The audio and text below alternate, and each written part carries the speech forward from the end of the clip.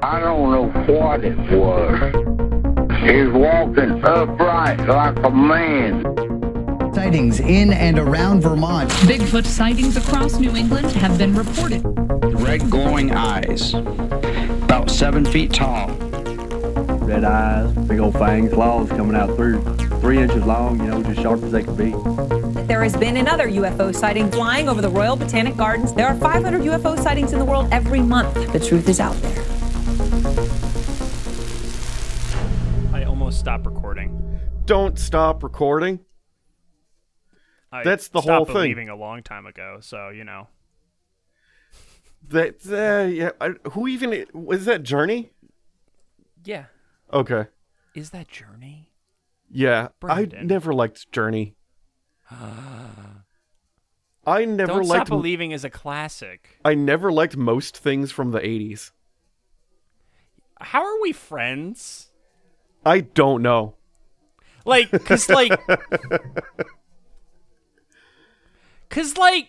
Brandon, that's kind of my thing. Yeah. The 80s are, literally, one of my... look around my fucking room in the fucking... I'm surrounded by 80s. Yeah. At all times. Yeah. Also, technically, Journey is a 70s band. Is Journey a 70s? Well, they probably existed. They were active from 73 to 87, then 91, and then 95 to the present. They should just stop now. When did they make... Don't Stop Believing. Whatever their biggest hit was, is what decade they belong to in music. 81. 81? Okay. So I think that's their main hit, right? Because they also do any way you want it, just the way you need it, any way you know. Oh, I hate that song too. It's all terrible. Ba-na-na-na. Na-na-na-na. Get a copyright strike because I'm so good. That's never gonna happen. Ever. Any Way You Want It was the first signal. It peaked at 23 in 1980. So I guess that's still 80s. They're pretty squarely 80s. All their most popular ones are basically 80s. Yeah. Okay. All right. Man, they had 7 years of, no hits. But then again, I guess there's a lot of bands that have all of the years no hits, so... I'm trying to...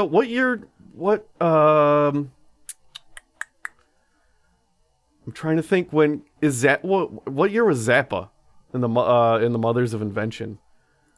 Oh, I don't know that one. If they were 80s, that might be the one 80s band that I like. The Mothers of... Yeah. Wait. Is it the Mothers of Invention or the Mothers of Prevention? Not Prevention, Invention. They're all, okay. Let's see. Joe's Garage was 79, 79. Formed in 67. Yeah. They were not active in the 80s at all. It's all 70s. Yeah, I like 70s stuff. That's fair. And then, I'm not as big a fucking 70s fan, so, there's that. Yeah, and then we were both born in the 90s. Oh, it's perfect. It works out perfect. When did the original run of Star Trek happen? Let's see. I think it was definitely 60s. 66 to 69. Yeah. So that almost was everything 70s for you. Yeah. Jeez. The what was I gonna say? I don't know. Did I tell you about the fact that the new Magic set is Dungeons and Dragons themed? You did. I don't recall if that was on air or off air, but yeah, I think they should do a D&D themed one, but they should also do what was that one where it was like D&D but funny? Adult Swim. He had that a familiar Tig-Tone. Yes, they should make Tig-Tone. They're not gonna do Tig-Tone because that would require licensing. I mean, they're actually doing a Warhammer set soon, and they did do a Secret Lair drop with Walking Dead. Okay. Wait, what are other Wizards properties? Hasbro properties, you should say. Oh, Hasbro owns Wizards of the Coast? Yeah, so anything Hasbro goes. Because, like, there are My Little Pony Magic the Gathering cards. I hate that.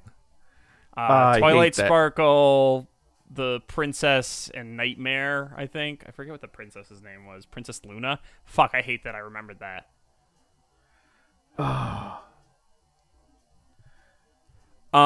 So I had, like, a Mandela moment, by the way. Okay. Watching, that just reminded me, talking about My Little Pony. I had a Mandela moment, and I was not alone in it. Okay. Christina shared this moment with me. What was it? We were watching Loki, and Are you are you done? Did you finish it? I'm done. Okay. I'm done. Okay. But we're not going to talk about it on there. I was watching Loki, and Miss Minute I thought was Applejack. The voice actor? Oh, Yeah. that's... And, like, because she sounded identical to Applejack. Yeah. And it was Tara Strong. I'm like, oh, yeah, Tara Strong was in My Little Pony. And, like, for whatever reason, I'm like, oh, yeah, definitely. Brandon, Tara Strong voiced Twilight Sparkle. She didn't voice Applejack. So I'm super confused. I never connected any of those dots, but now that you say it, it was very My Little Pony Applejack. voice. Yeah. It was very Applejack, and I hated it. Well, I actually... No, that's not true. I loved it because Applejack is Christina's least favorite My Little Pony character. Why? So Applejack's like the best. You were a simp for Rainbow Dash. Rainbow Dash is actually the best. Yeah, you were a Rainbow Dash simp, so don't even come at me with that. Yeah, so like I was like the entirety of the series I was messing with her. And really so you were fun. messing with yourself. No. I don't care. Is the trick. Also, speaking of weird shows, I'm all over the place today. I don't know why. Yeah. I'm usually all over the place, though, so I guess this is pretty much par for the course for me. Have you heard about Sexy Beasts on Netflix? I have not. What? Okay. So Google Sexy Beasts Netflix, please. Yes. Just real quick. Just real quick. Oh, I feel like this... Wait a minute. This could either be very much my thing or very much the opposite of my thing, depending on what way the show takes it. Okay. Is the point to make the most disconcerting, like, the weirdest shit, like, is it makeup artists makes this shit and they just send that, like, to an elevator and whoever weirds out the most people wins? Or is it not It's that? a dating show. Yeah, so this is very not my thing. So, Christina and I watched 4 episodes of it last night. I suspect I'm going to watch some today. It was... So, I wouldn't call the show good. Here's the thing, right? It's not a good show. It's terribly cut and edited. But the human tragedy that is this show is inescapable. Continue. Basically, the premise of the show is you get 4 people together each episode. One person is the person who's, like, picking people, and then the other people are, like candidates. So it's like miniature bachelors that are in one episode. The twist, though, is everyone's wearing extremely heavy makeup that makes them look like animals. Now, I have a question, though. Are they doing their own makeup, or is it there is a makeup? So it's a dating show where so 2 people get paired up, and then they go to separate makeup artists who do this bullshit to them, and then they have to go on a date like this? Well, no. So not even that. They get 4 poor souls, do makeup to all 4 of them. I have no idea how they decide what the makeup is whatsoever. But they get 4 souls, put makeup on them, and then they have them do a speed date, right? One of them Yeah. gets disqualified, and then they reveal their face, right? Okay. Then they do another date, and the person picks their sexy beast who's going to win. Yeah. And then they reveal what the person looks like. And then they reveal what the person they didn't accept looks like. And then they reveal the person who they did accept. What? They should just mash this up with Love Island and call it a day. It's to paint a mind picture for people listening. All of the makeup look like the creature people from the TV show Grimm. Like they all look like they could be on that show. the beaver's the most upsetting to me. Or the dolphin. I'm really not sure which. The dolphin I find the most upsetting. The beaver and the fox look like they're actually, and the mouse look like they're actually from the show Grimm. Chicken person looks like he's in a really high value, like porn version of Foghorn Leghorn. Right? It looks like it's a really high budget porn parody of Foghorn Leghorn. I hate what you just said, but you're right. Yeah. You're right. I mean, the whole thing looks like a high-budget porn parody, to be totally honest, though. That actually, yeah, that nails it. Except the dolphin.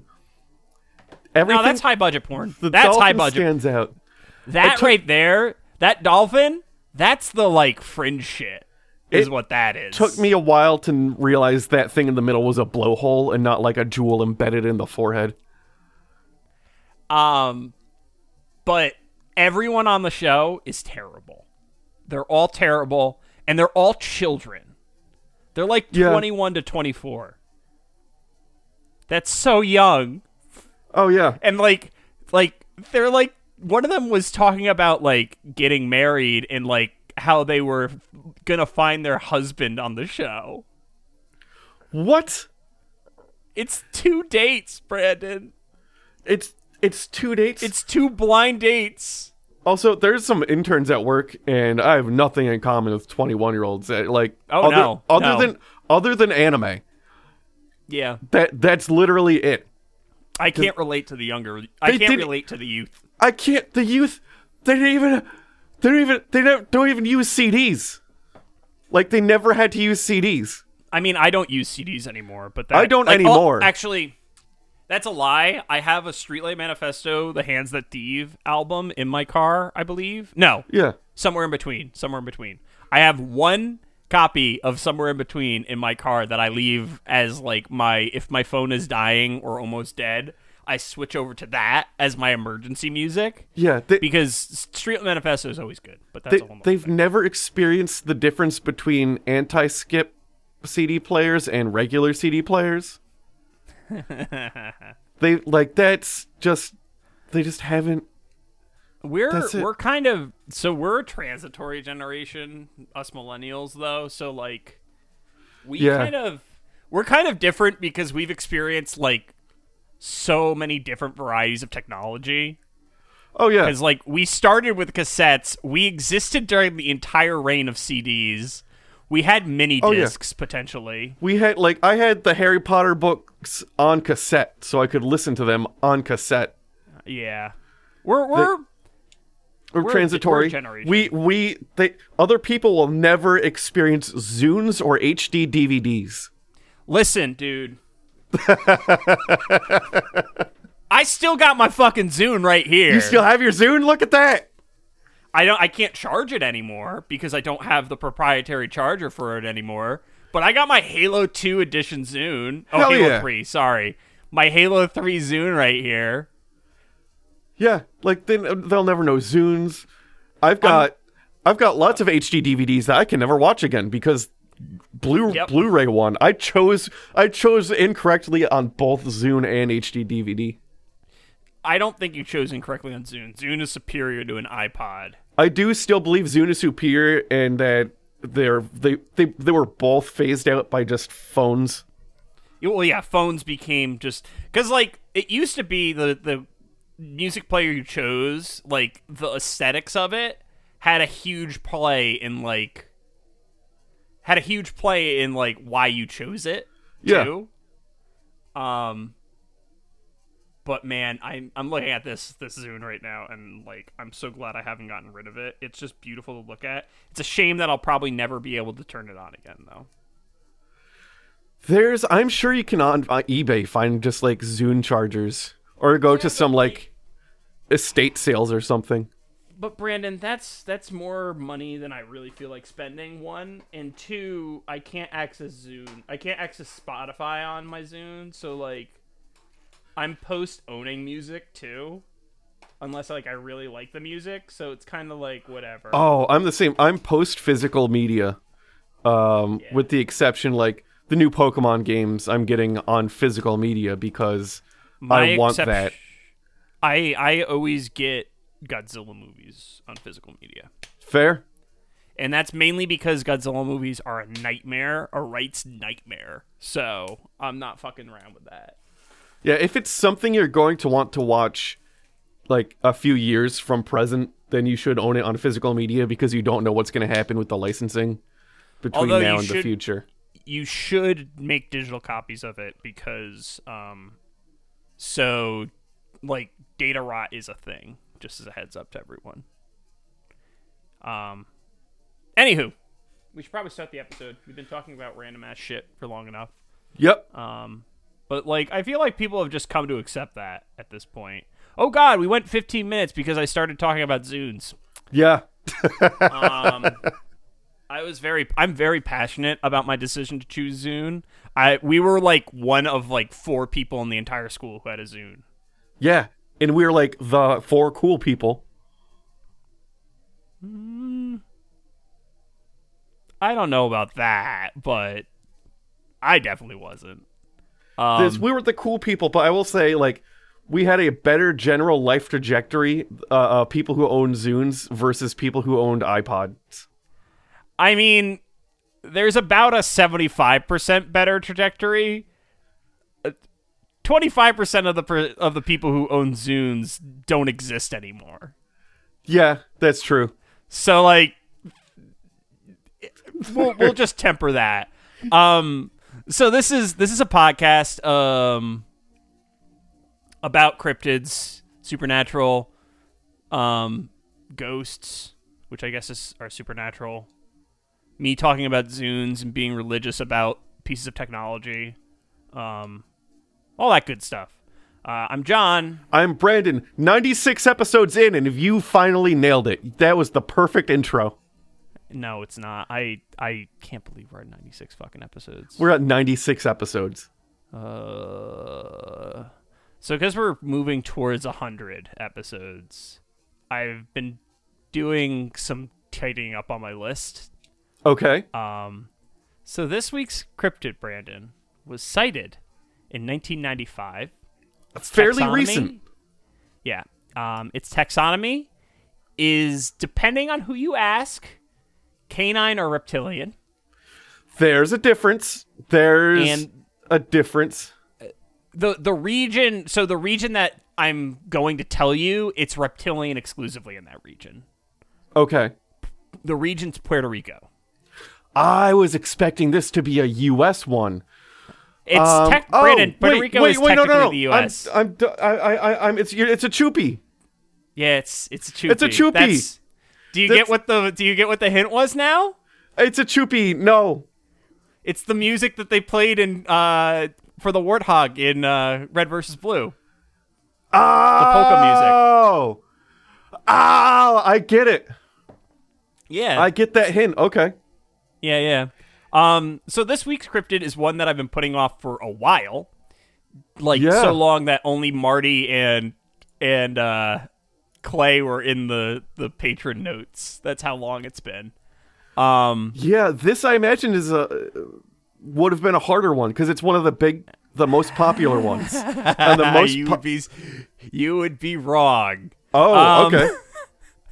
So I've long considered it to be one of the heavy hitters of cryptozoology, and while few that can compete with the infamy that is Bigfoot, in recent Google Trends, Chupacabra is actually a close third to Mothman. So it goes Bigfoot, Mothman, Chupacabra, but generally in terms of like knowledge of cryptids, it's Bigfoot, Nessie, Chupacabra is what I'd say. just in general, like that's Fair assessment. that's the kind of back of the envelope thing, which is kind of surprising considering both Bigfoot and Nessie have been around for over a century, and Chupacabra's only really been in vogue for 25 95. years. I would have thought Yeah. it would have been older than that. Oh, Brandon. I hope you're ready for this story. Is there a lot of people like backdating things? There is, but I completely ignore all of that because I don't find that interesting. Okay. Or particularly relevant to the story. It's how the Chupacabra came into existence that I'm more concerned with, and I think it's hilarious. So, growing up, I had assumed that this creature was an older one, when in fact it was one that has come into existence in our lifespan. Much like, as much as I hate to admit it, Slender Man, who for some reason people think is real. That I just don't. People do. Like the fact that those girls tried to kill their classmate because of Slender Man indicates that they at least thought on some level he is real. It's not just Slender Man. I've found that I've got some like younger nephews and cousins and shit, and the younger folk, they don't have the word tulpa in their vocabulary.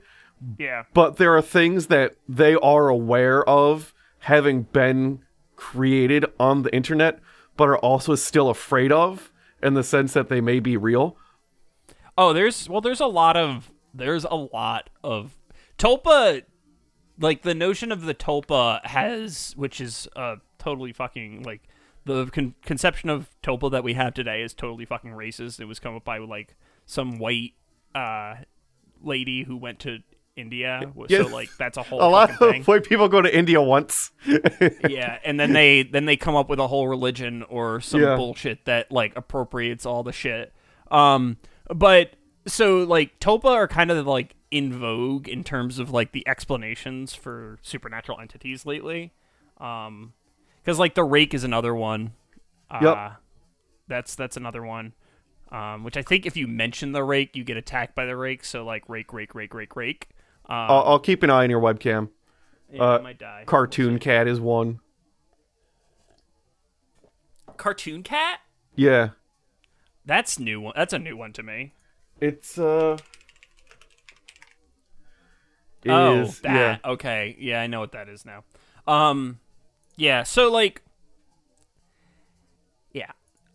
despite a relatively short lifespan in the annals of cryptozoology, the Chupacabra has captured the public consciousness. Although, to be honest, cryptozoology itself as a concept is less than 100 years old.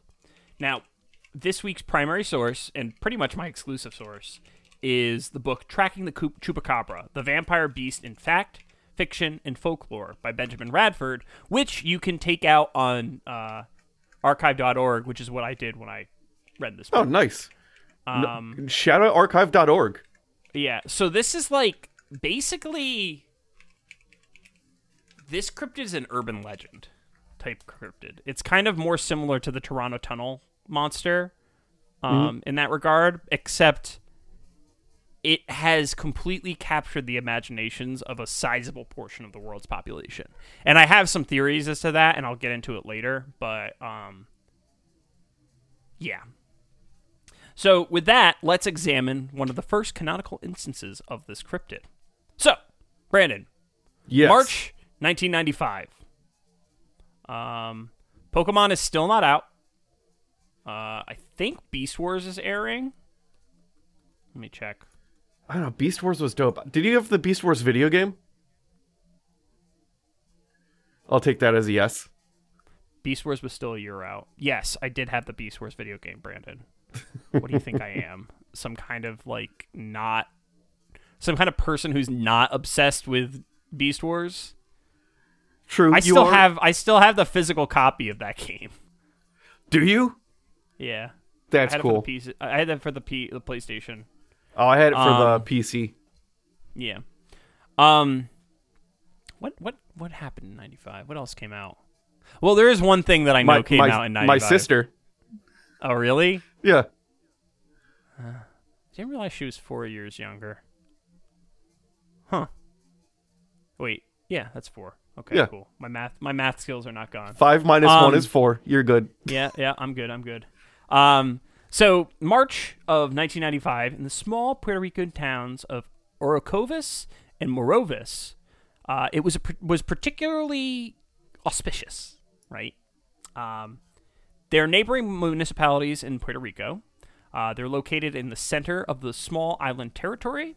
And for reference, like in case you're not aware, Puerto Rico is an unincorporated U.S. territory in the Caribbean east of Cuba and Hispaniola. Residents have U.S. citizenship, however, they are largely disenfranchised at the national level, having no say in the presidential elections, and I don't think that they have a representative in Congress, really. Not like a meaningful one. Yeah. However, they have a population that exceeds 20 U.S. states. So, Yep. And like in the space of like it's the like if you were to put it against the states, there's only like one state that's smaller than that, and it's like Rhode Island. So like it's a state that's it's a place that's basically the size of Connecticut, and it's completely disenfranchised. So like, cool. Woo! So regardless, the two towns are located in a fairly mountainous region with moderate development, although the region, based on some Google mapping, appears to be fairly rural. I've never been there. I've never been to Puerto Rico in my life, and it's a predominantly Spanish-speaking country, so like my knowledge, like I'm relying on secondary sources for this episode because I'm not great at Spanish. I can understand basic concepts, and if someone's screaming at me, I can understand what I'm doing wrong. And that really is all I need at the very least. I have the ability to detect shame in any language when I should be ashamed. I don't necessarily know what people are saying, but I know when I should feel shame based on people's tone. I'm very good at picking up on when I should feel shame. There's a while back I worked with people whose only language was Spanish, which I did terribly at in school. And you would be surprised at the level that you can communicate through just like having a general awareness of your surroundings and gestures. You can communicate like to some extent like fairly specific concepts. Yeah. Yeah, no, I'm not surprised. As humans, we're pretty well adapted to that. Communication is our strong suit. It's just language is more for abstract concepts than it is for anything else. When you're in a physical location, it's easier to communicate intent and desire. But like if you're trying to communicate a political system or like something along those lines, it's way harder. Or beliefs and things. I had a dream yesterday that I had. Well, I guess that'd be before I woke up today. During my last sleep, I had to explain to the Queen of England what prog rock was, but she had never listened to rock in general before. So I was having a hard time struggling to communicate those concepts because, like, how do you communicate what a sound is or the theme of a sound? So here's the real secret, though, Brandon. Yeah. She was a secret member of. The Queen is secret ISIS? She was a secret Pink Floyd member. Oh, we went two different directions, didn't we? Yeah, we did. Yeah. We really did. We went like so different, like so wildly different. Like we're completely on different wavelengths today, I guess. Possibly. So anyways, getting back to the story, that March, residents reported that animals had apparently been drained of blood through small puncture wounds on their necks. Goats were the primary targets of these mysterious exsanguinations performed by some unseen vampiric creature. Now, with a comedic flair, the elusive perpetrating creature was dubbed the Chupacabra. Now, Brandon, that literally means what? Do you know? I heard it means goat sucker, but I don't know Spanish well enough to know if that's true or not. So I just Googled goat in Spanish. Cabra is goat, Cabra's and chupa goat. is the onomatopoeia for suck, I think. True. Okay. I think. I'll believe it, because they have different like animals make Oh, it different literally sounds in means different suck. languages. It literally means suck. It literally means suck. So it's literally suck goat. So goat sucker. Yeah. Um, Which takes me back to that Family Guy clip about the cow getting milked. So, an interesting fact about the chupacabra, though, is the original coiner of the term is unknown. Well, we have two potential people who it could have been. Gotcha. Silverio Perez and Ismael Agallo lay claim to the honor, with Silverio Perez being the one who claimed it was him first, and then another guy, his friend, was basically like, nah, this was Ismael. Okay, so they were in the same social circle. No, not maybe. I don't know. Okay. There's a lot of people in Puerto Rico, so I don't know if I'm comfortable making that assumption. But it should be noted that historically speaking, the term chupacabra is not a new one. It was used to describe whippoorwill birds on the Western show Bonanza. And Brandon, will you click on the little link there? What's a whippoorwill? Yeah. A whippoorwill is like a type of bird. Oh, I saw this. Yeah. It's like a it kind of looks like a sparrow, but it's got a longer hook on the beak, and it's a small, tiny little gray bird. Yeah. So in the Bonanza context, it had been referring to the folklore that whippoorwills would drink goat's milk. So while the moniker is the same, the noun which it defined was strictly different. So in the case of the whippoorwill, goatsucker defined as it was focusing on the milk, whereas in the case of the chupacabra, this vampiric creature, it's focusing on blood. Blood is thicker than milk. Oh wait, is that true? I was just saying that as a joke, but now my brain just went to, is that a true statement? I don't know. I don't think so. It depends on the type of milk, right? Because if it has a higher fat content, probably not. Yeah, so let's see. So Brandon, we've mentioned this. We've talked about this before in the past. Not on the podcast, but we talked about airbrushing. Yes. You know what my least favorite statement is about airbrushing? Oh, blood is in fact thicker than milk. I just looked it up. What's up? Okay. Do you know what my least favorite thing about airbrushing is? Cleaning the gun when you're done? That sucks, but the other thing is when people describe the level of mixture that you're supposed to have, they always say it's the consistency of milk. Yeah. Brandon, what kind of milk is it? Is it 2%? 1%? 2%, 1%, skim? full fat, half whole? and half. I drink oat milk. Yeah, what is it? Is it almond milk? It could be almond milk. No one fucking says. Yeah. Do you know how mad that makes me? I need specificity. Yeah. So I think I'm pretty sure I've been using that completely wrong the entire time I've ever probably airbrushed. Because when I think of milk, my brain goes to 2%. That's what I do too, but I don't know. I always go either too watery or too thick. I always fuck it up. That's why you need test sprays. It's true. But as we've seen in past context, the act of naming a cryptid is frequently the point it becomes real to the populace.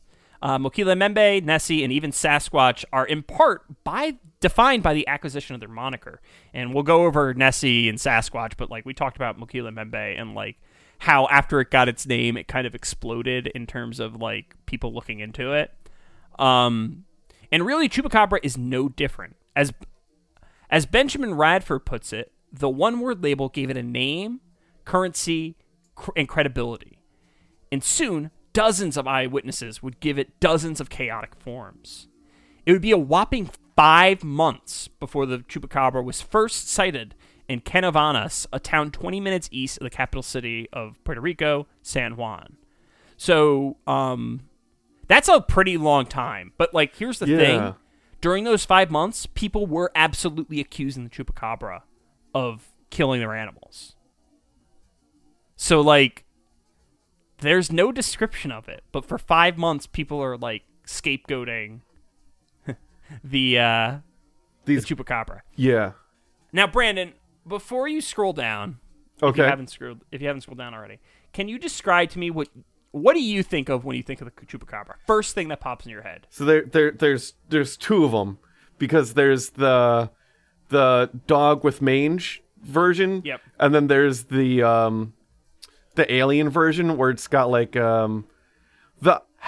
eyes like how people in the 50s would have thought aliens' eyes looked, and then it's got like a mohawk of spikes, kind of like the Needler from Halo, but in like one line. No, that's actually a pretty those are the two like most popular variations of it, I'd say. And not so much like reptile, it doesn't come to head necessarily. It's more like alien monster versus weird dog thing. I always get like a reptilian feel off of the spiked one, if I'm gonna be completely honest, because like it kind of reminds me of like a spiked dinosaur mixed with a gray alien. Yeah, kind of. It's like a little fusion dance right there. So, in September of 1995, Madeline Tolentino, a housewife from Canovanas, was the first to spot the creature. The creature, she said, had large, dark eyes, similar to gray aliens, that curved around the sides. So, like, it kind of, like, went up to the temples. It walked bipedally and was about 4 feet in height. So, like, usually the general range is anywhere from 3 feet to 6 feet, which is a very wide range. I've never heard of the 6 foot chupies. Oh, boy. Yeah. So the arms and legs were skinny, and they terminated in 3-fingered hands and 3-fingered toes. Well, 3-toed feet. 3-fingered toes? 3-fingered toes. They've got, well, basically they kind of look like 3 fingers, so like whatever. So continuing, the similarities to the grays, the creature had no nose and instead had a pair of nose holes over a thin, lipless mouth. Although depending on who draws it, it's different. Like sometimes there's teeth. Sometimes there's like a grimace or whatever, but whatever. Yeah. Additionally, spikes ran down the chupacabra's back, starting on the head, as you described in the more reptilian form. And at this point in the story, you might be confused. Why is the cryptid being described as a reptilian little goblin, right? Photos of the chupacabra are usually more of a mangy coyote than anything else, right? Yeah. Or they look kind of like a Wolverine or something along those lines. They're very much more like... They're more dog-like. The descriptions and the photos are, like, extremely different, right? Which is kind of weird for a cryptid. So that's a very good question, Brandon, that I asked rhetorically because I'm full of myself. But we're not there in the Chupacabra's timeline yet, so we'll come back to that. We'll come back, we'll get back to that. But let's keep talking about the reptilian version of this vampire. So the creature mainly stayed in Puerto Rico until early 1996. Given the landlocked nature of Puerto Rico, this is unsurprising because you wouldn't expect, like, you're not expecting a Chupacabra to hop on a log and like go to Miami. Right? Yeah. However, daytime talk shows know no such boundaries. In March of 1996, and what can I say? The Chupacabra is just a winter cryptid. It likes the cold. It must. Christina Saralegui, I don't know if I pronounced that last name right, covered the Chupacabra on her show, El Show de Cristina. Now, while I can't find the Christina show segment, the Christina show. Yeah, it's literally the Christina show. And while I can't find the segment in question, and like I literally can barely read and understand basic Spanish, so like give me a break. The show aired on Univision, which is a network which supplies content to many speaking countries in the Americas and the United States. So like Chile, Mexico, United States, Puerto Rico, just all over the fucking place. And after the report aired, reports of the chupacabra began to crop up in Mexico and the Spanish-speaking sections of the United States, so like in South America, et cetera, et cetera. Like, there's even a report from Brazil, which is not Spanish-speaking, but we'll get into that in a second because Brazil's Portuguese. But it's a part of like the chupacabra like oeuvre, so we'll cover that. The Chupaverse. The Chupaverse. So at this point, the chupacabra transcended being just a simple regional cryptid in Puerto Rico to becoming a scourge to livestock in the Western Hemisphere. Now, after its apparent exodus from Puerto Rico, the chupacabra began to make appearances in Spanish-speaking countries in the Americas, as I mentioned before. As was the case in Puerto Rico, these stories were largely the same. Dead animals found apparently drained of blood. 2 puncture marks are found at the neck or somewhere else. The explosion in chupacabra sightings largely follows this pattern, with the lion's share of discoveries of its supposed influence. Let me re-say that, because I read that wrong. Basically, people find the bodies. They don't see the cryptid. Yeah. They find the bodies, and they're like, this is the chupacabra. Yeah. So now, like, the phenomena was even investigated by the Guadalajara Zoo in May of 1996. And this is a quote from the Associated Press, and you got something to say, so say it. No, I applaud you getting through Guadalajara. So Guadalajara is something I've had to say a lot because a lot of like manufacturing at IBM went through Guadalajara. So like I was familiar with how to pronounce it. Oh, okay. I was like, man, he tackled that one really good just for like a casual line read.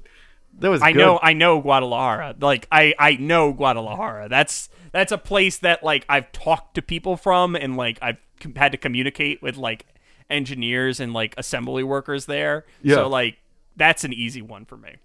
Okay, nice. Mm-hmm. So this is from the Associated Press report about the Guadalajara Zoo investigation. The dead animals all reportedly have tooth marks about 1/3 of an inch across in the neck and appear to have been drained of blood. Rumors of the attacks on livestock are roaring through Jalisco despite official doubt and denial heaped upon them. Francisco Rodriguez Heron, director of the Guadalajara Zoo, took a cast of a paw print and said it looked like that of a large dog or wolf.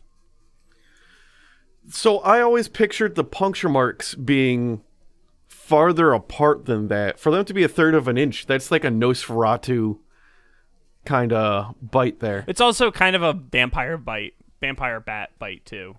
Yeah. To be fair. Like that's they're real close. Yeah. So they're pretty well. Also, I'm not sure if it's 1/3 of an inch across in terms of like the spacing, or if that's like the size of the puncture. That's another important thing. Oh yeah, is that their diameter? Or is that was the way center to center? That was spacing? the way I read it the first time, but like it could be either.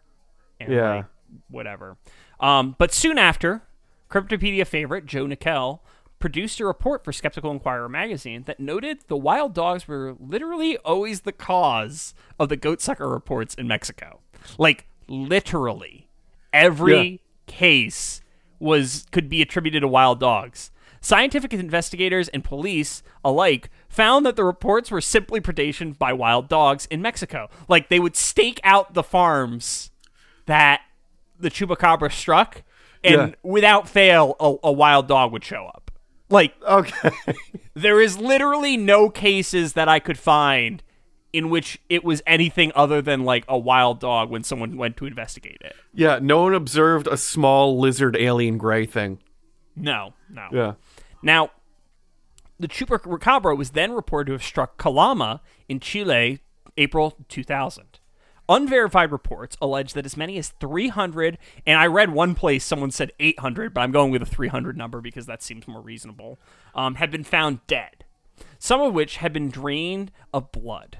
Some of which. Keep that in mind. Not all of, some of. It should be noted that the wilderness in the region hosted pumas and other small predators, and I'm pretty sure it's like a desert region, like around Calama, based on what I've seen in like the Animal X video that I skimmed through because it's really hard to watch those videos. So really, like, just general attacks on livestock, not real news. It's more of the fact that there were, like, a lot of them. Yeah. That was the problem. Do they know that they have been drained of blood and it wasn't just the blood pooling because gravity? Huh? What are you talking about? Well, gravity, like what are you talking about? Fluids may tend to settle. But what are you talking about? And then, like, if the fluid does settle and then it could appear that there isn't blood, but really you gotta, like, it's on the bottom. Brandon, we have like 3 sections before we get to debunking this. Okay. We have like 3 full sections. You gotta give me time to get there.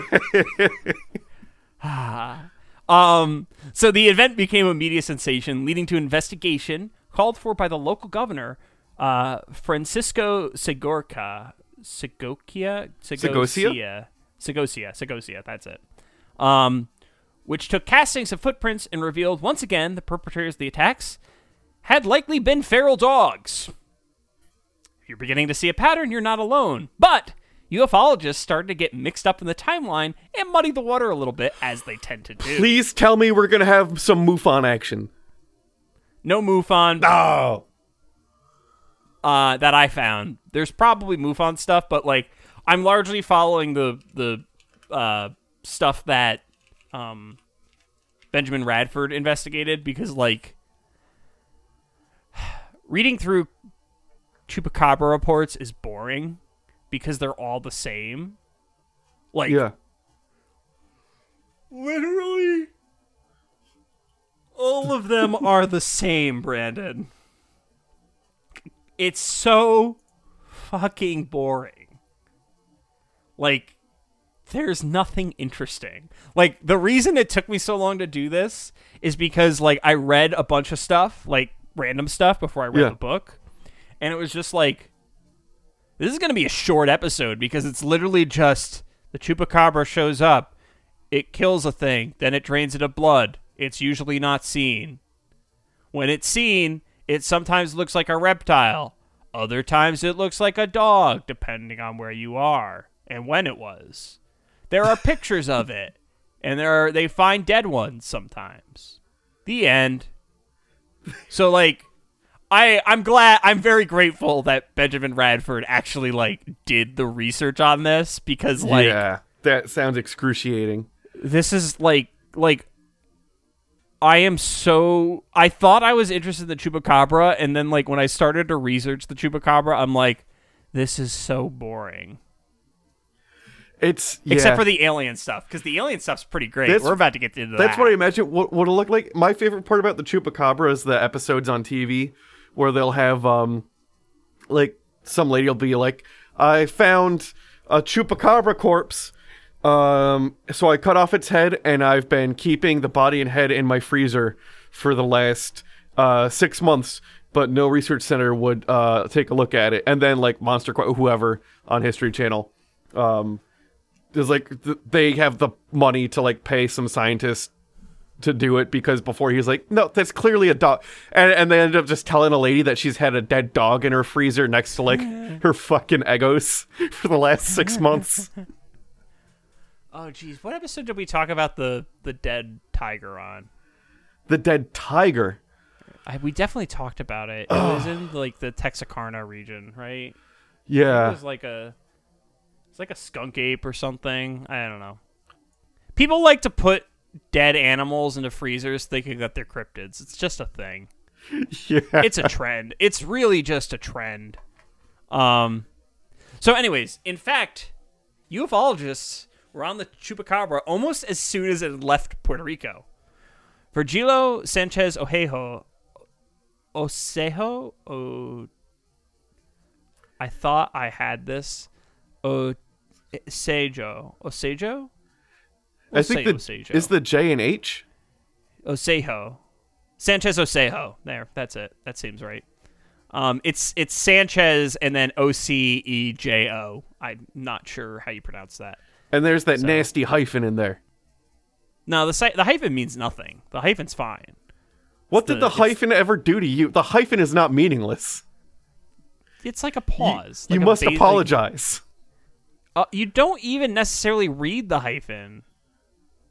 Like, whatever.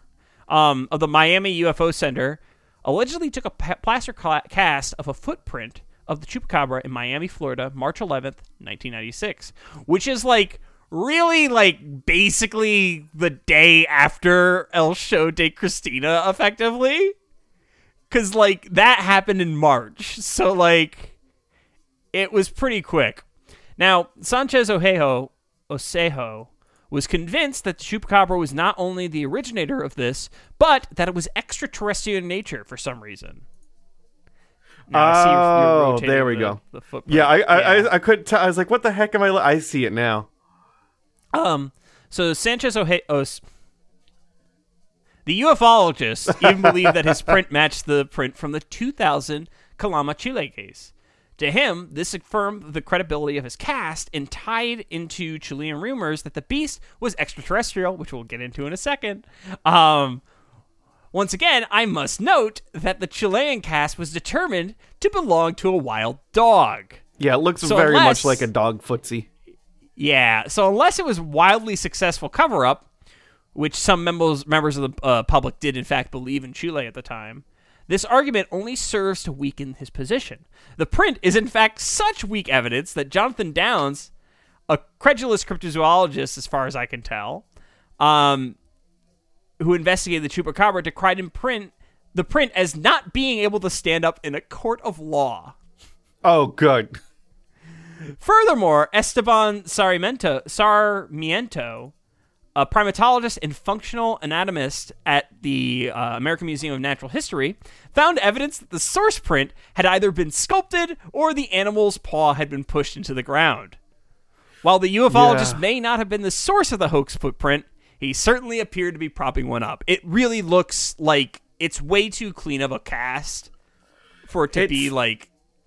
The dog would have had to be, like, it would have had to have, like, two of me sitting on its back for the foot to, like, go that deep into the ground. Or the ground would have had to have been extremely soft, but I imagine if the ground was that soft, you wouldn't have that kind of, it would lose definition, because the ground would get all fucked. It'd get all fucky to get technical. It's way too clean.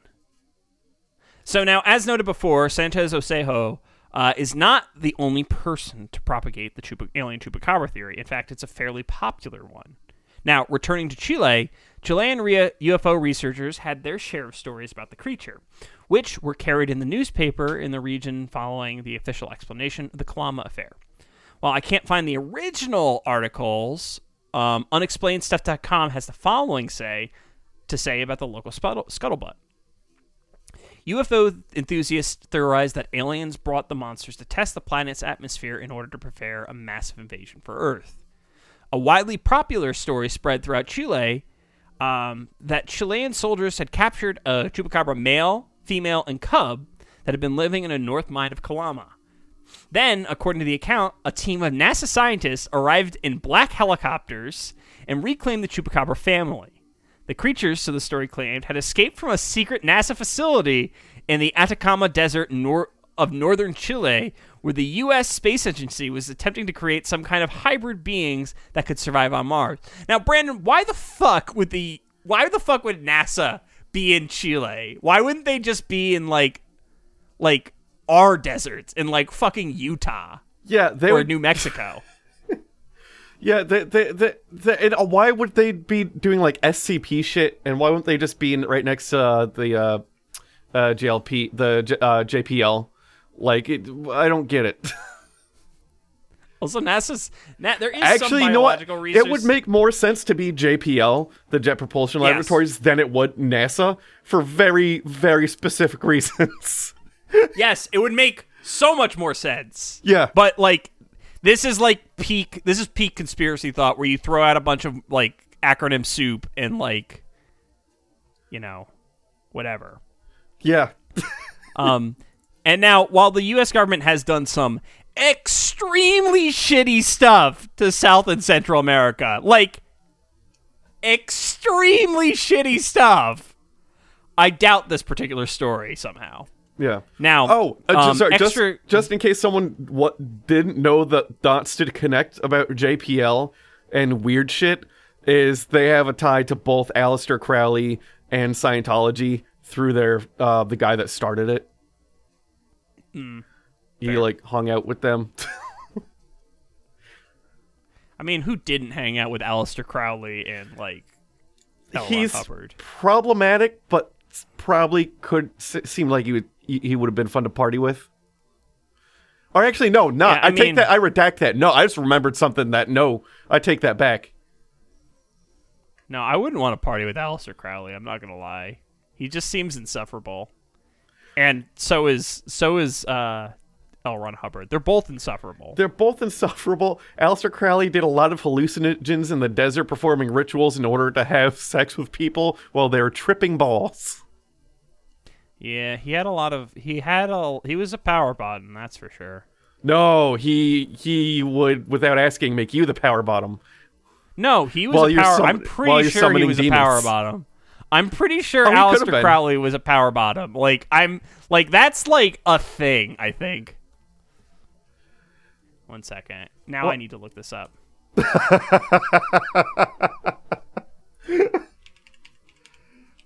I thought. Let's see. Let's do Crowley. The name of the last podcast and the last episode describes him as the world champion power bottom Aleister Crowley. Okay, I'm sure they've looked more into it. I thought he did something in the desert with Jack Parsons, but I could be wrong. Oh, he did, but that's a whole nother thing. Okay. He did a lot of things. He got around to a lot of shit, that guy. Yes. Yes, he did. Now, continuing off the whole like extraterrestrial thing, they were also integrated into the narrative in a Brazilian creature known as O Bicho, which is literally the beast. I want to point out again. Also, Aleister Crowley's nickname. We're tying it all together. It's perfect. God damn it. I want to point out again that Brazil is a Portuguese-speaking country. It's not Spanish-speaking. That's going to be important in a second. So Joseph Trainer, an editor of UFO Roundup, reported one story taking place February 1997 in which Jose Batista de Moraes had a supposed encounter with O Bicho. When I approached the corral, I heard a sheep bleating and a loud rumble, a type of growling I'd never heard before, Batista said. I tried to enter through the gates, but they were tightly shut. By the time I got to the other gate, the strange animal had escaped. Inside the corral, Batista switched on the lights and found a scene of massacre. 12 sheep lay dead, and another 11 were very much chewed up. All the sheep were mutilated with surgical precision.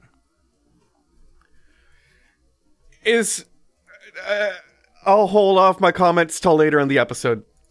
Okay. Yeah, I figured that would get you. Yeah, because it got me. So superficially, the story matched the tried and true stories of the Chupacabra. However, the lack of exsanguination is notable. As Benjamin Radford notes in Tracking the Chupacabra, the connection to the Chupacabra is one that is in fact fabricated by Joseph Trainer. The more interesting feature of this story, however, is how it more or less parallels cattle mutilation stories in the UFO world, which I want, if you want more on that, I think we talk about in detail in the Skinwalker Ranch episode, which is episode 21, which is 75 episodes ago. Yeah, that's crazy far away. I would have thought that would have been, gross. Yeah, gross. In both cases, the death of the livestock is frequently mysterious. The blood has been drained from the body with no pools nearby, and surgical incisions are frequently described. Really, to my knowledge, there are only two key differences between alien mutilation, cattle mutilation, and the Chupacabra, in that the Chupacabra is renowned for targeting of goats, and the Chupacabra is typically the scapegoat in predominantly Spanish-speaking communities in the Americas. I would like to point out how proud John is of using scapegoat in that sentence. I was very happy about that joke. But yeah, Brandon, you were correct to highlight the fact that they were talking about mutilated with surgical precision, and then also saying that it was a massacre and they were very much chewed up. Yeah, there's a lot of counter language that doesn't necessarily agree with itself. So I didn't talk about this in the podcast because like I didn't want to like write all this down is the real problem. But like people frequently are like I can't even imagine a tool could do that type kind of stuff when they're referring to like chupacabra sightings. Like it's too precise. An animal couldn't do this. Tools have been doing shit like that all the time for a very long time, for an obscenely long time. Like obsidian is a thing, right? Yeah. Like obsidian and embalming are not new. Doesn't obsidian like cut molecules even? I feel like it's still used because it's structure. Like on it cuts on like a molecular level, doesn't it, or something crazy like that? Something crazy. I don't know if it cuts molecules, but it separates them. It's things. Oh, also talking about. So I've been watching a lot of like They can. Okay, wait. Before you go to that, obsidian can in fact cut cells in DNA. Yeah. So like the tools have been around. I've been watching a lot of morticians answering questions on YouTube. Mm-hmm. I don't know why, but I like it. Gives me less anxiety about death for some reason. I just the way that I dealt with my anxiety for death was I cried so much about it that it just I no longer feel anything about it. Oh, I just start thinking about it and then I panic and then I watch morticians describe what they do to your corpse and I was like, this helps for some reason. I've like, it's weird because like as a kid, death was a very scary thing to me, and like now as an adult, I've like more or less been like, meh. Whatever. You're like, well, as long as I get that Power Ranger on pre-order. I mean, that's kind of how it works for me right now. Like, I got that fucking Ninja on lock, dude. I feel like you just have a card in your wallet that says, bury me with my stuff. I do have a standing request to have my Transmetal Cheetor buried with me. We can make that happen. That is a standing request. Although I also want to be, cremated or like thrown in a ditch. So like, I don't know. I want to be buried vertically. Because why not? Who does it? That's new. Just put me in a ditch. Give me a sky burial. Feed me to cheetahs. Launch my body at Jeff Bezos. Like, I want to be duct taped to a rocket, because by then he'll be a cyborg or some shit. So next time he takes his dick rocket into space, launch my corpse at him to intercept it. I want that to be my legacy. That's fair. I mean, what more can we all live like aspire to be totally honest? If the guy that played Scotty can be launched into space, I want my corpse to take out a billionaire. I mean, that's fair. That's a lofty aspiration, Brandon. It is. So far we've been mainly dealing with the reptilian gray-like form of the chupacabra. That being said, as far as I can tell, this description literally only happened once. And that was the initial sighting. I can't find very good evidence to support that this is something that people saw. So other than that initial time. Chupacabra, however, has an incredibly varied range of appearances. In fact, with the exception of the first sighting and the more dog-like sightings, which we'll cover in more detail in a minute, there are few, if any, similarities between the multitude of sightings of the creature. Now, for example, returning to America, a young boy in suburban Tucson claimed that a chupacabra had invaded his home around 1997. Now, this is the description that was given. A chupacabra opened the front door to their home, slammed the door behind it, and walked through the kitchen, and sat on the boy's bed before jumping out a window. He described it as 3 feet tall, with long arms and no legs, a beak, and a bright nose. So the beak and nose are very unique. That boy done just met his sleep paralysis demon, so congratulations. You get a party. So, a wildly different account, which makes me think it was more likely that the boy had seen the torso Cenobite 3 years before the film had been released, because it literally sounds like he described... That description is the torso Cenobite from Hellraiser Inferno, but it released in 2000, so it can't be like him seeing that Cenobite. But like, it's got major Cenobite energy to it. We need to petition Netflix to keep the Hellraiser, all of the Hellraisers on Netflix year-round, not just some of them in October. Why is that? Oh, because I would watch every Hellraiser once a year if it was available on any of my streaming platforms, but it's not. And even there was like 2 years Netflix had all of them, and I just like one every day would watch one.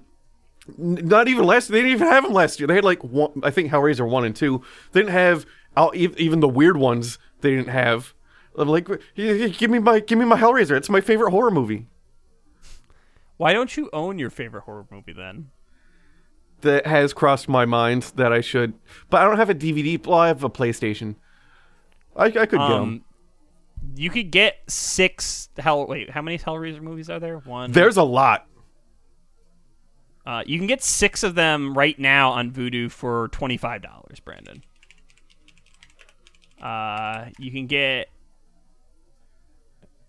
Weirdly, it doesn't include Hellraiser, the original Hellraiser. There are, by the way, 10 Hellraiser movies.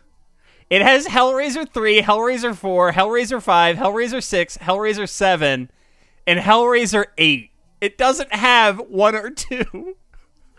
Oh, there's a reason for that. I think 1 and 2 are the only Hellraisers that Clive Barker was involved with, the guy that created Hellraiser, and all the rest of them were made without him. And I heard that they were making Hellraiser 12 with Clive Barker, but I think that's just kind of stuck in production hell. You can get a considerable number of the Hellraiser movies for $30. I want all the Hellraisers and all the Tremors. Fair. That one, the Tremors, is actually like locked to Netflix though, because they funded it. So, anywho, returning to the Chupacabra. In Chile, one person reported a Chupacabra as a strange winged beast about the size of the man running alongside his car as he drove home. The Chupacabra moniker appears to have been applied by the police in this case. And then another sighting in Chile describes the creature as a winged kangaroo resembling the Jersey Devil, which apparently had been captured by a miner in 2001. Reportedly, the creature then escaped and was cornered in a nearby mine, but the story ends after it gets cornered. There are a plethora of other descriptions of the creature, adding supernatural jumping, varying degrees of hairiness, and in some cases, even telepathy. I know of at least 2 cases that included telepathy. I like telepathic Chupacabra. There was one story about a person who got attacked by a Chupacabra that I didn't cover because, like, I tried to watch the story and it was boring. Yeah. So, like, I didn't want to, like, I would have loved to talk about it, but it committed the cardinal sin of just being too boring for me to like pay attention to it. I imagine the telepathic Chupacabra. It looks like that creature, but the way it drains you is similar to like Colin Robinson from What We Do in the Shadows. It's a psychic Chupacabra. Yeah. I mean, that kind of gets into the whole like. So the Chupacabra is very much an extension of the vampire myth, like literally. It is literally just a reskin of the vampire myth. So like, yeah, you're not far off. So the prevailing descriptor of the Chupacabra has moved from a bipedal creature of indeterminate shape and begun to move to be more dog-like in nature. Now, it appears this shift occurred sometime in the aughts, because this is the variation I'm personally most familiar with. Like, when I think of Chupacabra, the first thing I think of is the mangy coyote. Yes. Like, literally, that's like, you say Chupacabra, that pops into my head instantly. Now, likewise, it's the only iteration that has, in quotes, photographic evidence. That being said, most of the photographs are of desiccated, mangy coyote corpses, which even a casual observer should be able to identify. A particularly noteworthy example of this is in the 2004 Elmendorf beef case, where a farmer killed the supposed chupacabra in Elmendorf, Texas. The creature was 20 pounds, had a severe overbite, bluish skin, and was hairless. The creature was found ultimately to be either a Mexican hairless dog or a coyote with mange after analysis. The body was in really rough shape, so, like, it was kind of hard to ID it, and, like, DNA had been damaged by sunlight and stuff like that, so it's like it was kind of a nightmare to like try and figure out what it was. Incidentally, taxidermied chupacabra is like a thing. Why? Like in Benjamin Radford's book, there are so many pictures of people who had taxidermied chupacabras, and it's just basically all taxidermied like mangy wool, like coyotes. Why would you want almost that, though? all of it? I don't know. And I have a picture of like a desiccated coyote. Yeah. Taxidermy is also expensive, by the way. Yep, check Testa. It's rather expensive because I've looked into taxidermied squirrels. Expensive. Yeah, I'm not surprised. Yeah. It's a whole process. There's also video footage of the chupacabra matching the description running down the road, and you don't need to click that link because it's just a coyote running down the road. As well as a still film from a security camera showing a canine killing a group of chickens, as you can see there in the picture, and it's definitely not a mangy coyote, but instead it's 100% a chupacabra. Like, although I guess you could make the argument that some people are saying that like it's a undiscovered or undefined species of canine, but like, or it could just be a color morph. The problem with chupacabra is that the photographs they have of it are actually clear and thus disprove its existence. Yeah, it's pretty clear that it's not. Well, the dog chupacabra. Once again, there's no pictures or like correct anything outside of that initial like description for the reptile chupacabra. All of the video and photo evidence of the dog version of the chupacabra exceptionally clear, which make it it's pretty obvious that it's like it's a wild dog or a coyote of some kind. Like it's really fucking obvious. The most out of focus thing in this image that you're showing of the chupacabra is the chicken being ragdolled in its mouth. Yep. The chicken that is in the process of being killed. Yeah. So, like, to me, this iteration of the chupacabra is, like, adopted in response to the official and, frankly, likely story taken from various municipalities identifying the killer as wild dogs. So, like, to me, it's more or less a mimetic mutation of the story in which adherents assign a supernatural quality to the attacks to explain the lack of blood and apparent lack of consumption of the animal corpses. A chupacabra, for some reason, is either more palatable or at the very least more exciting than a rogue wild dog. Moreover, assigning the blame to chupacabras over a wild dog generally represents a fundamental lack of understanding of wild dogs' habits. A frequent codifier in the description of like why it needs to be a chupacabra is because it left the corpses without eating them. Now, however, this behavior has been noticed in wild dogs in the past, particularly in Queensland, Australia, in which I have a quote from a Robert Belcher, a livestock producer, who said the following about wild dogs. A lot of people don't realize that when you're sound asleep, if there's one or two dogs in your paddock, they can do an enormous amount of damage in a very short period of time. They're not in it to eat, they're in to kill. They enjoy killing. This is what sets them apart from so many other predators. They're not hunting to eat, they're hunting to kill. For fun. But what drained the blood, you may decry? And for this, I point to cattle mutilations. While this is a gross simplification of cattle mutilations, the general theory is that blood is consumed by bugs, destroyed by the sun, or absorbed in the ground as it pools to the bottom of the body. To me, Occam's razor reigns supreme in this case because the idea of one creature needing to consume so much blood is patently absurd. So, just to go back to Robert Belcher and his comments on the paddocks, I know a few people who are chicken coop owners, and if you are a chicken coop owner, you can confirm the coyotes will just come and just like kill shit and leave and not eat it. Like they like killing things. If you have a cat, Fishers will do that too. if you have a cat, you may notice that they'll just leave you dead mice. They don't kill for food. Although cats leave you dead mice because they think you're just a fucking awful, awful hunter, and like you're starving yourself to death, and they're like, "What the fuck are you doing?" Yeah, they leave you pity mice because they think you suck at getting your own food. To that point, I go, "Well, fuck you, cat. Who's been feeding you for the last 6 years? What do you think?" Yeah, I go out and hunt, but I'm just hunting tin cans. Sometimes I have to hunt down Dakota's food, so that's a thing. But yeah, so like cattle mutilation it's really just the same thing as cattle mutilation, as you mentioned before, like blood pooling, insects eating the blood, sun drying out the blood, absorption of the ground, because like we're also talking about like deserts, so like they're not exactly humid, and like the soil's not exactly rich with like moisture, so like it's going to go in, and then like there's so many freaking insects. But anywho, at the core, the Chupacabra is a modern retelling of the vampire story, and this is explored in great depth by Benjamin Radford in the episode's primary source. And like the evidence of the Chupacabra in folklore is really just the vampire myth folded into a 3-foot reptile, dog, or kangaroo package.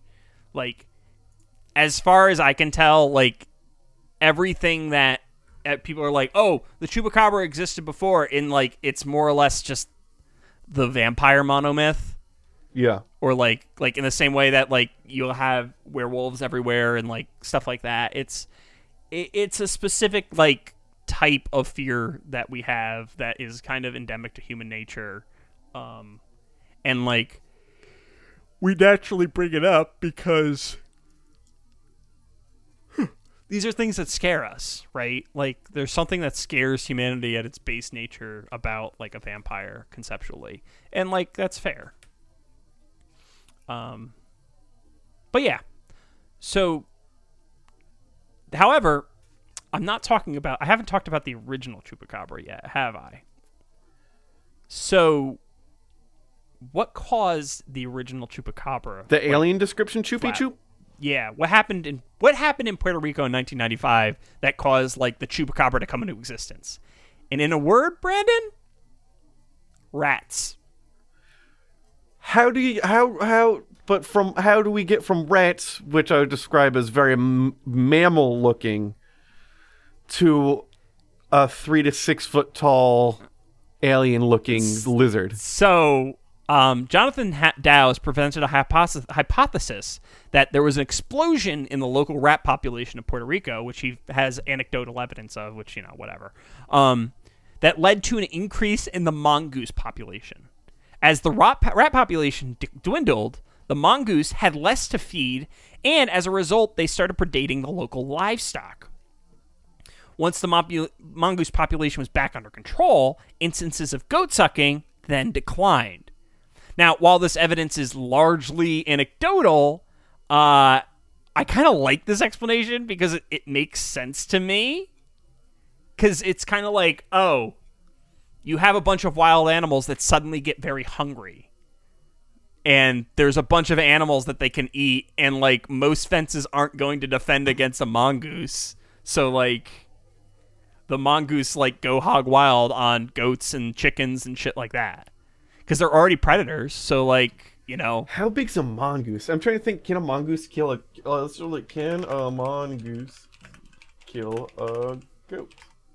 I don't know. Scavenges goat meat. Tries to take 20 mongoose. Oh, mongooses hunt in packs. Mongooses can take goats down. Yeah. So like, it's entirely possible. They're vicious little fuckers. So yeah. But Brandon, this doesn't explain the gray-like reptile, now does it? No, unless is it like several mongoose standing on each other's backs wearing a trench coat? I don't get it. It's worse. What do you mean it's so worse? much worse? How does it work? It is so much like that is hilarious, and like patently insane the thing that actually is likely the cause of it, let me just begin. So, Benjamin Radford has what I would consider a pretty convincing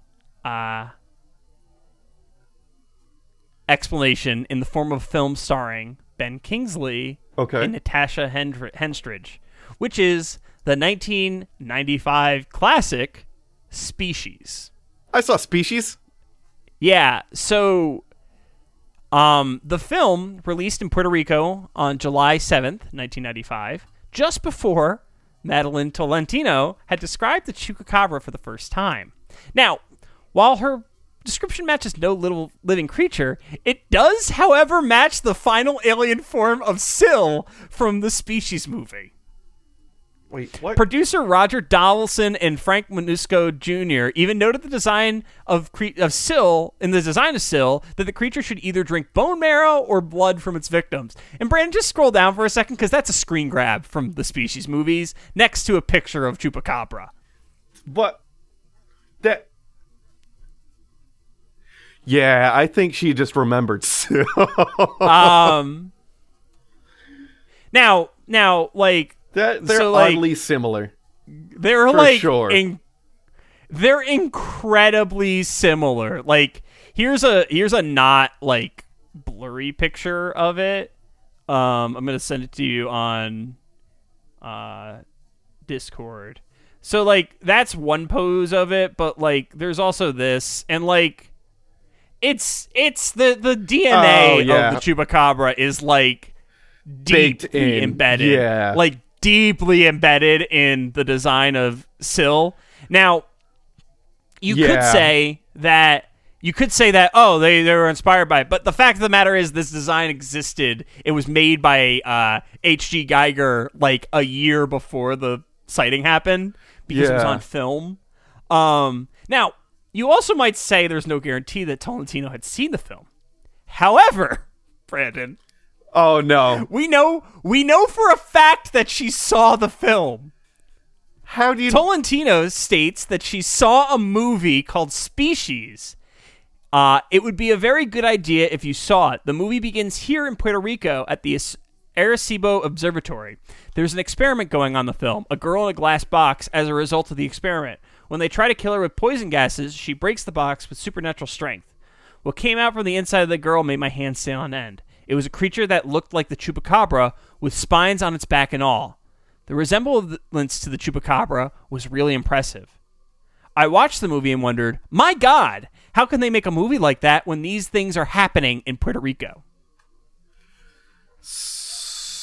Now, yeah, go. That's bad. But so Brandon. She saw, and then she... Brandon, keep in mind that last line, the my God, how can they make a movie like that when these things are happening in Puerto Rico, strongly implies that she thinks that something like that is happening in Puerto Rico. Yeah. And Brandon, this is not me just like making an assumption. She then follows it up. So the interviewer asks this question. Does Species make you think that there might have been an experiment in which a being escaped and now is at large in Puerto Rico? Tolentino responded, yes, but they managed to kill her in the movie. That explains... So then, like, there's Tolentino who clearly has... her ability to connect dots, I'll say, is much better than everyone else's, in that, oh boy, are those fucking things connecting dots that are way far away. But Brandon... And then people just ran with it. It gets even better, Brandon. She continues, look, a journalist told me that El Yunque, jungle wildlife refugee in Puerto Rico, said to be the Chupacabra's origin, was allegedly closed down because of the damage caused by Hurricane Hugo. He told me that the truth was that some experiment had escaped, not monkeys or anything like that. They never found those creatures. The journalist knows a lot about it because he's been researching it for a while. Brandon. Okay. There's So the Chupacabra is the reptilian version is conspiracy theorists saw species and went, there it is. One woman saw species and went, there it is. And maybe the journalist might exist and be another, like her friend who's also, and journalist might be like way, like her friend. Journalist is a very like loose word that like a lot of people can call themselves journalists. Oh yeah, no, they're journalists the same way like every like QAnon person is a journalist researcher. Or wrote to an editor once on a newspaper. Yeah. And it was like, so she saw it and went, my God, there it is. Yep. That's clearly has to be the thing. Yeah. So, as Benjamin Radford notes, this confabulation of fiction and real life casts doubts on her testimony and hurts her credibility as a witness. Yeah. While she may have been a hoaxer, it's additionally possible that she may have just been a victim of her own imagination. Like, totally possible. Like, yeah, I wouldn't be like, and this is not me even like critiquing the woman. Like, everyone's a victim of their own imagination in some way. Yeah, I'm but, inclined like, to say it's the latter based off of I don't think she's seen. I don't think she's a hoaxer. I think she literally thinks that she saw the Chupacabra, but I think she like pareidoiaed it into existence. Now, regardless, Brandon, of its weird-ass origins, the Chupacabra has now entered the fabric of our reality.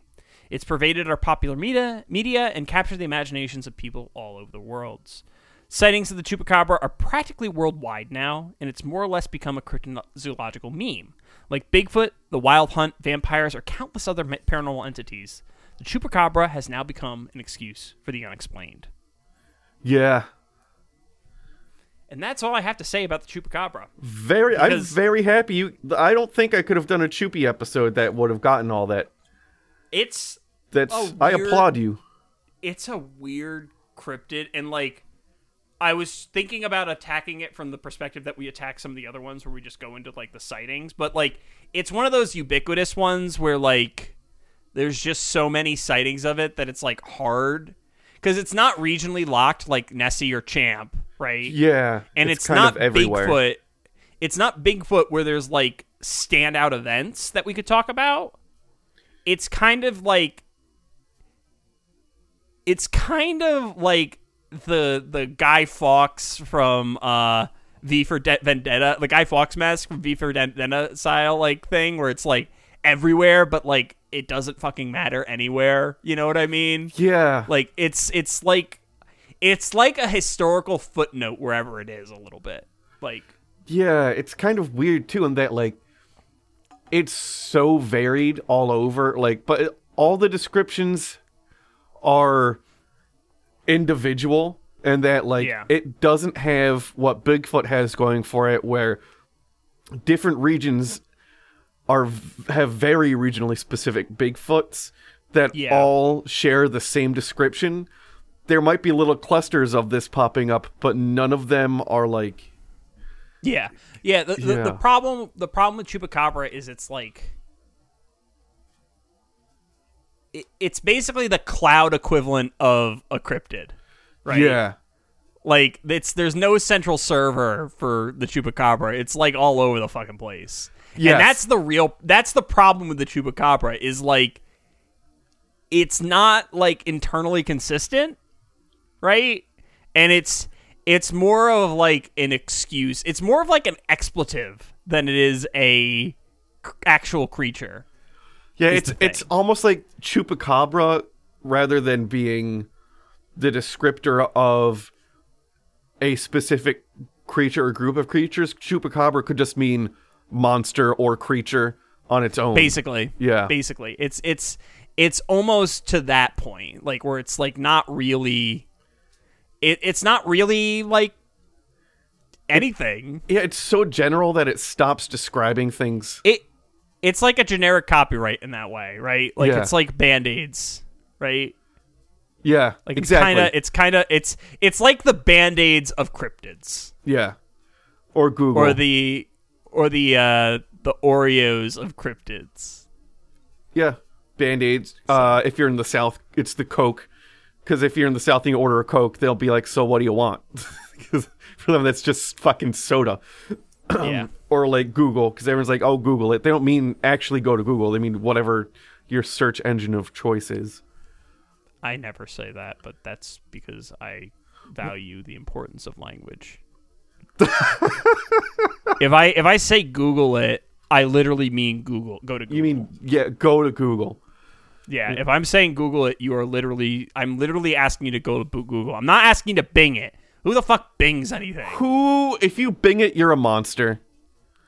Unless you're trying to get the money that Microsoft gives you for Binging things. Like if you Bing a certain number of things, they'll give you money because they're that desperate to get people to use their platform. How it can't be a lot of. To what extent? Like a couple bucks a month you can get doing that. Because like if that's a real thing, then there are people who just wrote a script. Yeah. To Bing things to gain a few bucks. Yeah, no. I mean, that's basically cryptocurrency. So, like... That's not even hard to do. I can't program or write anything, and I know I could do that. Like, I know I could just create... Like you have to Bing certain things. You have to Bing specific things. A dictionary of words. Like, you could literally just take the dictionary and tell it to randomly Bing anything, and then now Microsoft sends you money? You have to Bing specific things. Like, they give you missions. So. I bet you could still, like, ignore their... Because I bet all of the missions are things that are good for Microsoft. True. Like, things that they would want a higher search frequency of. So if you know what that is, you could probably just compile your own list of shit to Bing. Yeah. But anywho, I think it's time to bring this episode to a close. So, as always, our website is CryptopediaCast.com. Our Instagram is @CryptopediaCast. Our Twitter is also @CryptopediaCast. Our email is CryptopediaCast@gmail.com or us at CryptopediaCast.com. We have a Patreon, and as always, we'd like to thank our Jackalope level supporters. So thank you to Clay Sinclair, Marty Von Party, Bird Schneider, Jonathan Shepard, and Andrew Jackson. We have a Facebook group that I don't post anything in. If you have monster requests or stories, be sure to send them in. Currently, Jersey Devil is on the backlog, and Wendigo will never be done. Unless you can find me somebody who is like a part of Canada's indigenous population, so I can talk to them about the Wendigo and like what the myth of the Wendigo and like the story of the Wendigo means to them. But I'm not going to touch it otherwise.